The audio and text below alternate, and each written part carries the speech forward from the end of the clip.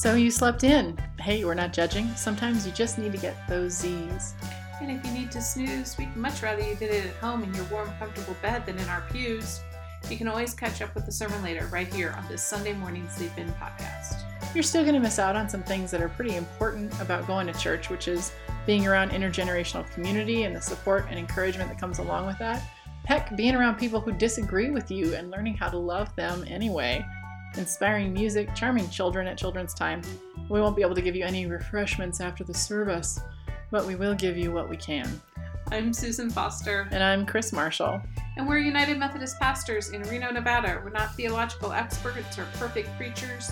We're your average pastors helping our congregations think through life's big questions each week.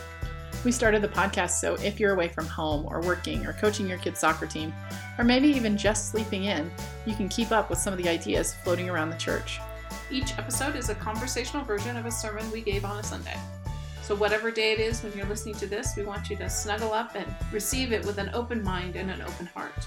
And a quick note, we don't really expect you to agree with absolutely everything we have to say. I know that it's rare, but sometimes people think I might be wrong about something. It's very rare. Very rare. Very rare, but it happens. It happens. Our sincere hope is not that you will agree with everything we say, but that you'll think about what you think. That you'll figure out what you're deconstructing and reconstructing from your own theology, and that in the midst of that, you will experience the mysterious loving force in the world we know as God moving in your life, particularly as you consider this.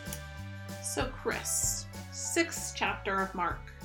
Ooh, I love Mark 6. We're in the middle of the Sermon on the Mount. Well, this is the part towards the end. This is where Jesus turns to his disciples and said, "Let's go away for a bit." Yeah, let's get out of here. Let's get out of here, and then he has to do 2 more things. Yeah, of course. That's me, man. I can never just leave the house. It's always right? Like I leave the house and I got to go back and get my sunglasses. Oh, I forgot the dog. Yeah. Oh. Yep. This is so true about Chris, everyone. I always tell my admin when I'm leaving for the day, I always say, "Okay, I'm out. I'll probably be back 3 more times before I go." Yeah. But so what happens is that Jesus says, "Let's go away," and they start to go away, and people follow them. And in Mark's telling of the gospel, there's the feeding of the 5,000, and then there's the Jesus walking on water situation. Then he gets back off the boat. They get off the boat, and he's again inundated by people, and so they never really get away. Right. Like that's what happens, right? And it's like a retreat fail. Retreat fail. And the lectionary puts the "let's get away" and "let's get off the boat" together without the feeding of the 5,000 or the walking on water. Interesting. They skip over it. Then they come back to it. Yeah, they come back to it. It's a funny choice. Okay. Right. And I just want to put it out there that sometimes as pastors, when we're preaching lectionary, what we're doing is preaching these funny choices. We're preaching funny choices that somebody else made a long time ago. And we still ask the question of the text, right? Like, does this change the text? Does this change what the story is trying to be? Yeah. So anyway. What? So what? So we skip some stuff. So what? Does that matter? Right. But it got me thinking about how Mark tells Jesus' story. Right. And so Jesus tells Mark's story by trying to reveal, unfolding the revelation of who Jesus is. Right. And so started in his hometown where everybody thinks he's weird, and then he's sending the disciples out in some pretty amazing ways, and then placing Jesus' miracles and words in the tradition of prophets and rabble rousers, and then drawing our attention to the gathered crowd, to the people who have gathered around Jesus because of what Jesus has been doing and what the disciples have been doing. We can clearly understand in these passages why it's time to get away. Right? We've all been there. Oh, yeah. Right? Disciples haven't even had time to eat. They've been so busy. Right? It's just such a fun little... Poor fellas, right? No fast food back in the day. Peter, could you just run through McDonald's and pick us up 12 quarter pounders and some fries? Yeah, it just doesn't happen that way, right? It's hard to live into the call that God has for you. Just because it's God's call doesn't always mean it's going to be easy. Doesn't mean that you can just keep going at a breakneck speed and not take time to rest and relax and refresh. Right, you'll burn out. And Jesus knows that the disciples need some processing time, right? They've just been told they have to, they're just like little sponges, right? But you can take all that stuff in, and if you don't organize it, it doesn't mean anything. Right. Well, and if we think about the disciples, the average age of the disciples is probably under 20. Right. Right. These are teenagers for the most part, Mm-hmm. who are just beginning to understand life. Right. Much less metaphor. Much less, metaphor and heavenly things and everything else. Mm-hmm. So Jesus is trying to say, okay, let's have some reading comprehension now. Mm-hmm. Mm-hmm. That balance between the exaltation and the draining of at the same time. You know, that thing that I know that you and I experience all the time, right? What? We go from the birth of a baby to the death of a matriarch of the church, and we have to hold both of those in All tension. those things together. I was just reading a journal of mine from first grade when my family went on a trip to Boston, and we walked the Freedom Trail. And every journal entry I had to write for my class was like, we did this today. We walked around a lot. We did this today. We walked around a lot. And the day that we flew home was I slept for 6 hours on the plane without waking up once because we just did a whole lot of walking. I was really tired.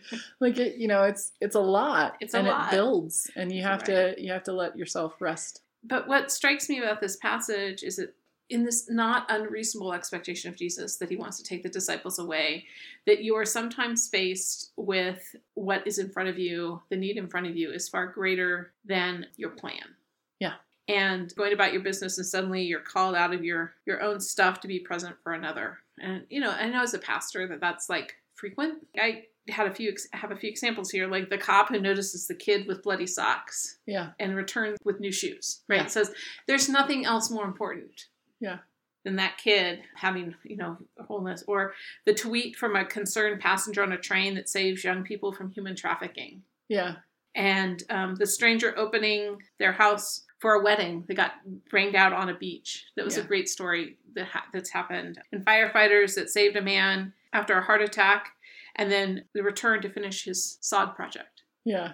Right? Because they were about to get fined by the HOA. Yeah. And that's why he was stressing out about it. And so the fireman just came back and finished it. Wow. Or the guy who buys a bunch of AC units because he remembers how hard it was when he was a kid and it was hot. Yeah. And he just says, there's nothing better to do today than to do this. Yeah. Right? Jesus is in that similar situation where he's saying, working on caregiving for his people, for the disciples. And in the middle of it, he's reminded of all the people in front of him. Yeah. And remembers he can do something for them. He can meet their hunger physically and spiritually, for companionship, for community, for love, for God, right? Like all of that. Mm-hmm. I imagine that there's two feedings in those two feedings. There's also the exhilaration and disappointment on the side of the disciples. Because I bet they were craving. Like, we would really like to get away from here now, Jesus. Two more things. I remember as a kid. Yeah, just two more more things. My mom always had to do one more thing before we could go shopping in Chico. So annoying. Yeah. So annoying. Because I would have gotten my chores done. Why aren't yours done? Right? Yeah, exactly. So Jesus is also in the midst of this, I'm sure, also remembering, what he learned in the desert, and realizing the experiences and knowledge that he has are going to help these people and help those people and help, but he's not a superhero, but he puts flesh on an idea and reality on a dream and knowledge in addition to hope, God present in real ways for real people. Yeah. Through his compassion, Jesus meets people where they are and where they encounter him. We're called to that same compassion to feel with. Yeah. That definition of compassion, not to just, oh, hi over there. I feel bad for you. I feel bad for you. But the compassion is to feel with, to feel the connection, to be in the presence of that. And even as we wonder in the face of how and why and are we able to make a difference in, there's all the stories of people who do, like those examples I shared, Shoes can mean the difference. The Mother Teresa example, right? Like she always talked about just being this one person who just does what's in front of her. Compassion for one person at a time. And, Jesus is always talking about leading us in ways of compassion and having it and teaching it and living it. But he also says, don't let the rules get in your way. Mm-hmm. It shouldn't be a should. It shouldn't be a should. Give compassion that might be, break the rules in order that you might give more compassion. Yeah. So, anyway, that was my thought on that passage. Well, I like it. I like that as much as we try and be good about juggling all the things that we need to do, all the things that we want to do, all of the things that we have to do, like eating, etc. All of that. Like, it's okay to notice that, every once in a while Jesus' balance gets out of whack too. Yeah. But it's okay. Right. You know, it's okay. You just go, you do what's in front of you, and then take that break a little bit later, and we can have some compassion for each other in the midst of that too. Yeah.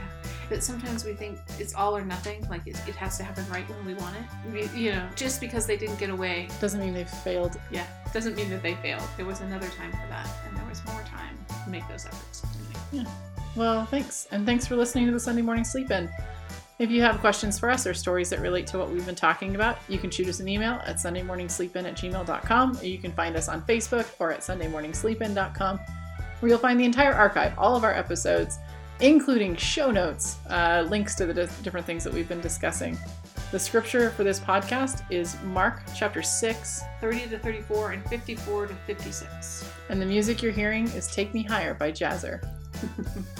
And we end each worship service and each podcast with a blessing, a sending forth, a homework, as Chris often calls it. And your homework today is to remember when you're feeling tired and you're feeling worn out and you're wondering whether God can be doing anything in or through you at this moment, that yes, even if it's the time for you to rest, God is doing something in and through you.